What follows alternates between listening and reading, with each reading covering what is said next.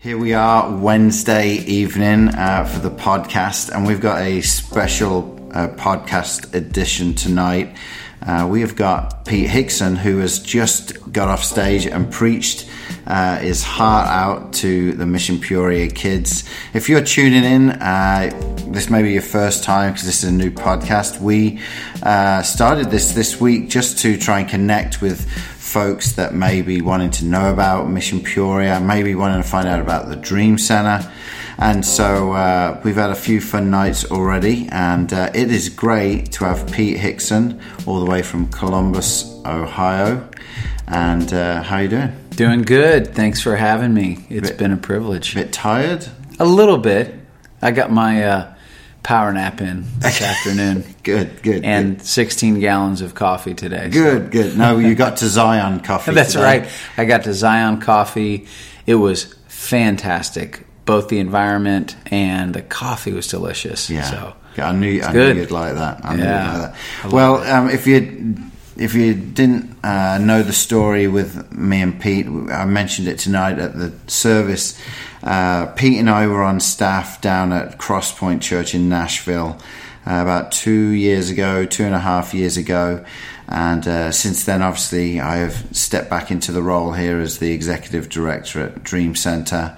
And Pete, you are a legit pastor of a church. And, legit is very subjective.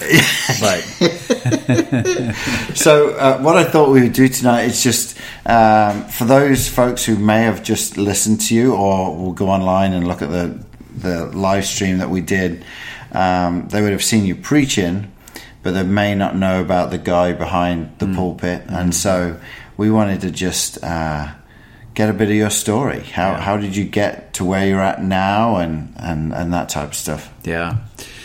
I grew up in a town outside of Des Moines, Iowa. And my youth pastor, that we started going to a different church when I was like 7th grade. And his name was Chuck. And he actually just passed away in the last year or so. But he just invested in my life. And at some point in my late middle school, early high school years, he invited me to help him. We did a inner city bus route on Sunday afternoons. So we would go pick up kids, bring them back every Sunday afternoon, and then we had to take them back on the bus to their homes and neighborhoods, and then turn the church back around for Sunday evening services. I tell people he just conned me into helping him and called it ministry, but he just wanted me to clean restrooms and set up chairs and tear things down. So servanthood. Whatever it was, it worked though.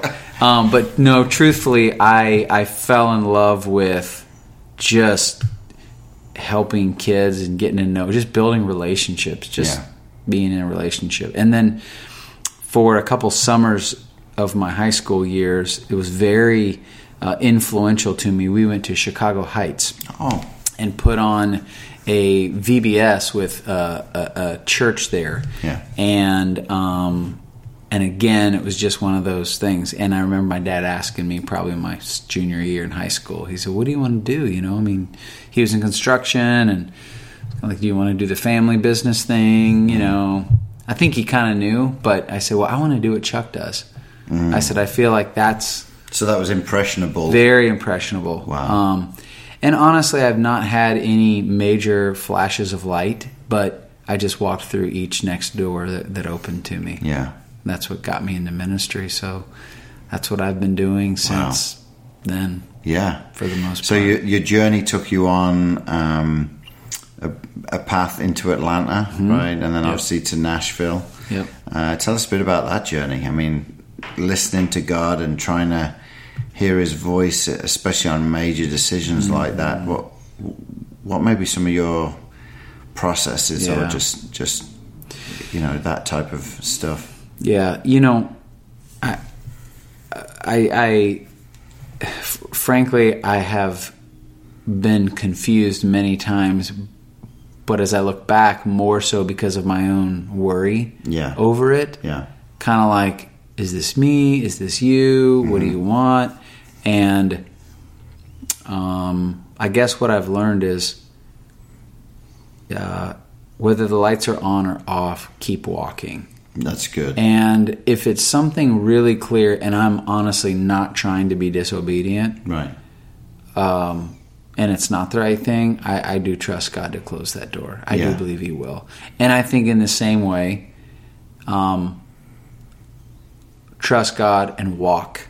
I think sometimes trust God seems like such a passive thing. Yeah. Which at times you can't do anything, and that's good. And He has you held down. Yeah. But I think it also paralyzes us at times, like the whole God's will thing. And I remember reading something a few years ago in the Old Testament where the Israelites finally got the freedom into this land. They didn't know what to do when they got into the Promised Land.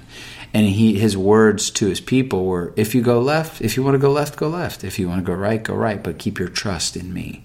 So they trusted Him, but they kept walking. Yeah. And we know when we're walking and we're not trusting in Him. Yeah. And those are the times to just, have a reality check, I guess. Yeah. But so that's kind of how I've just operated with open doors and closed doors. Some have seemed a little more clear of like, this is for sure. Yeah. And others. But, the path we were in Atlanta 12 years. And 3 of those I worked at my father-in-law's church, and then 9 of those we planted and pastored a church, which was wonderful. Yeah. And then Nashville was a shorter stay than I had imagined, but got to meet you. Yeah. And other great people. Yeah. And it was just kind of that kind of resting by the brook. Yes. That I talked about tonight. It was just one of those like just sit here and trust me. I'll provide for you, and it felt like a layover. When you're not at the destination, but I didn't know where I was going. Yeah, it's funny when I talk to people about our time in Nashville. It was short. It was in 8 months, something like that, and we bought a house, and within a month and a half, we sold it. And whenever you go after the will of God and you're going through and on this journey, we always think the journey is for a long time. Yet sometimes we all do journeys in life. You'll go from your home to church. That may be a 5-minute thing, but then you may one day go from your home to Chicago. That's 2 hours, 2.5 hours away. It's still a journey. But the process of how you go on that journey is really important, and how you can go on a journey in the wrong attitude and really mess up. But if you're always open to God, when them doors open, to be willing to say, okay, I'm going. And that's, for us, that's what happened when we took that step. I mean, we weren't looking for anything. We weren't looking to leave town. Things were going well, but the door opened, and we'd always said, if ever God opens a door, we'll walk through it until it closes, And so we did that. And some people look back at that time and say, man, was that a waste of time? And not at all. I mean, for us, and for me, especially in ministry, and with what we're doing here at the Dream Center now, I tell people, people pay thousands of dollars to go to some of these amazing conferences and be close to some of these guys. I got to live that type of thing for 8 months. Being close to an organization that had a bigger vision than most churches, right? A church of 8,000 or whatever they had at the time, and the structural thing, the cultural thing, the way things are done, the challenges that were there. While I was there, I was looking after the 3 dream centers that Crosspoint had started and trying to get them on track. And but yet those 8 months, I learned so much that stepping back into this role, some of the things that we had to do was, create a new culture. I'd been away for 2 years, and stepping in after being away, there was things that I was learning that I knew I had to come in and change, not because it was bad, but it was because I needed I need it to be healthy. Yeah. And so we changed a lot of things. The new core values at the Dream Center with the dignity, compassion, and purpose. You know, that's something that we're driving into our staff. That's what we're here for. We want to give dignity, we want to show compassion, but then we want to ignite purpose in people. And so that journey, even though it was short, was so beneficial to where we're at right now and where we're going. You know, and I think that's the same with you. Some of the things that you've gone through. Yeah. Tell us a bit about the church you're at now, because that's been 2 years? Almost 2 years. Yeah. So, well, you know, first when you're saying that, I've questioned myself, and sometimes just some things we do, whether it's shorter or just different than what we expected. You know, I think that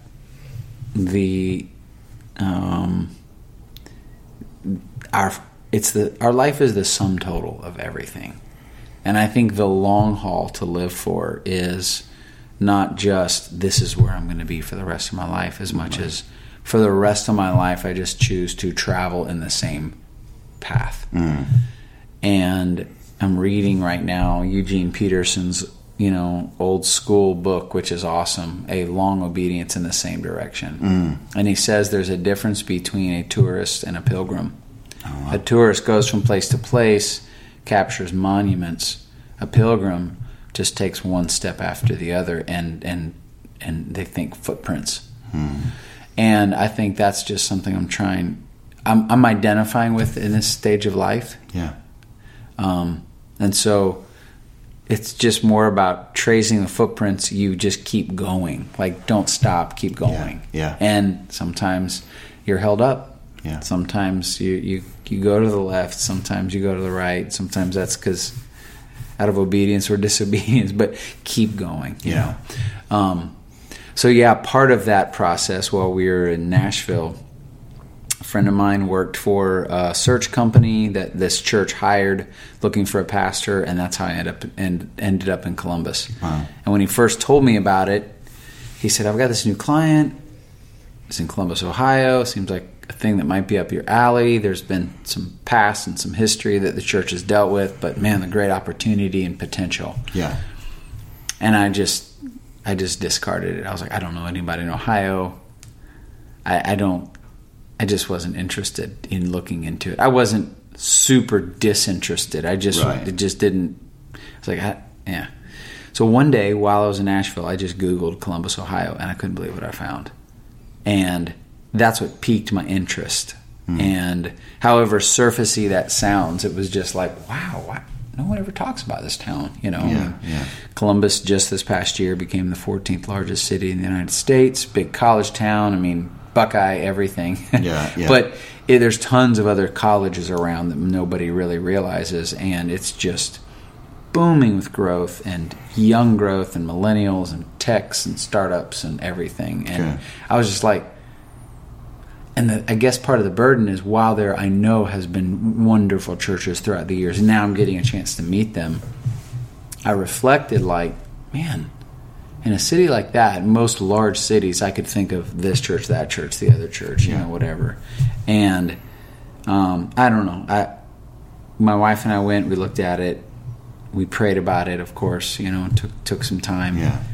And we took, you know, lots of other details in there and the way it happened, and you know, the church had been through some difficult things, and so just the process of getting there was not easy. But we really sensed that God called us to Columbus. Yeah. And so we've been just trying to take one step at a time. Okay. And you had an ACE team with you guys this year. How did that go? And for those who are listening, ACE Teams is a 10-month discipleship training program that we run out of the Dream Center here. And the team has 3 months training here at the facility. And then we send them out to different churches for 1 month at a time for about 8 months. And so you guys took that chance. I mean, you had no idea what ACE Teams was, but it sounds like you had a great time with them. It was awesome. We loved it, and I have a real affinity for that because I did something very similar my first year out of high school. Okay. And how that impacted me personally. And so I was very excited. Didn't know these students, but knew you and trusted you. Yeah. Whether that's, I mean. So, you had let me know, I can't remember, January, February, and just said, hey, here's this deal. And I was like, gosh, I would love to make that happen. And there was just no reason not to do it. Yeah. And so in May they came, and we fell in love with them. It was great for our church. It was great for our staff. They just brought vibrancy and just life and joy and positivity. And, they were incredibly respectful young people who came in with just wide eyes and open hands. And so we did our best to accommodate ministry opportunities for them to do things, but we were equally as excited about investing in them, if not more. And you know what we heard from them was exactly that. It wasn't just they were giving out, but they were receiving so much as well. So good. That was our desire. It's just that. I mean, I know people say this, but that it's just so much fun to invest in people, and it's such a joy to give it away. Yeah, and just making people feel valued and loved and cared for, and that's how relationships are built. Yeah. So we had a wonderful time. It was an incredible opportunity for our church. Looking forward to doing it again. Okay. And coming here today. I was going to talk to you about that. Like this is the first time you've driven through Peoria before. Yep. But today, obviously, we took you on a bit of a tour around the Dream Center and through the city. And what do you think about Mission Peoria and what you experienced today? Yeah. I knew enough about it. I mean, obviously being at Cross Point, right. I knew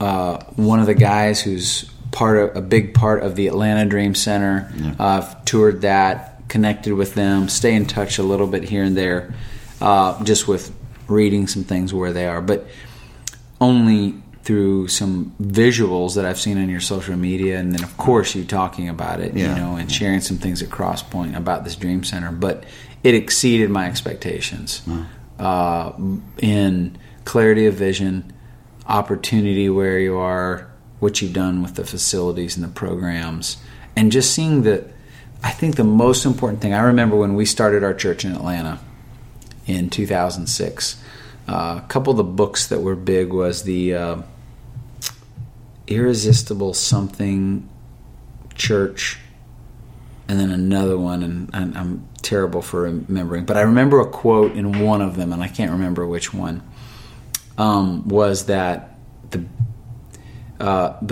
way that you want to aim your vision and impact in going into a community is that one day that if you ever left, they would be sorely they would have lost something big. That if your church left the community, the community would feel it. Yeah. And I've always remembered that. And I don't live here. I've never been here until today. But it is clear, not just from your stories and not just like this community at this place and its sphere around here would be, you would be sorely missed. Yeah. Because of the impact. And that's clear through the mayor and through the schools and the way that, and that's just when God's doing a powerful work.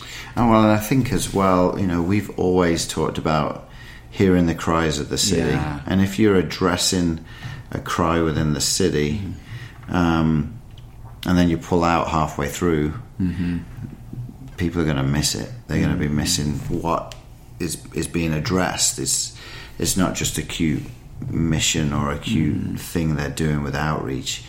We're actually being purposeful of listening to the cries. And then, it's sad that there's a lot of churches who are great at listening to the cries of a city, but addressing the cries is completely different.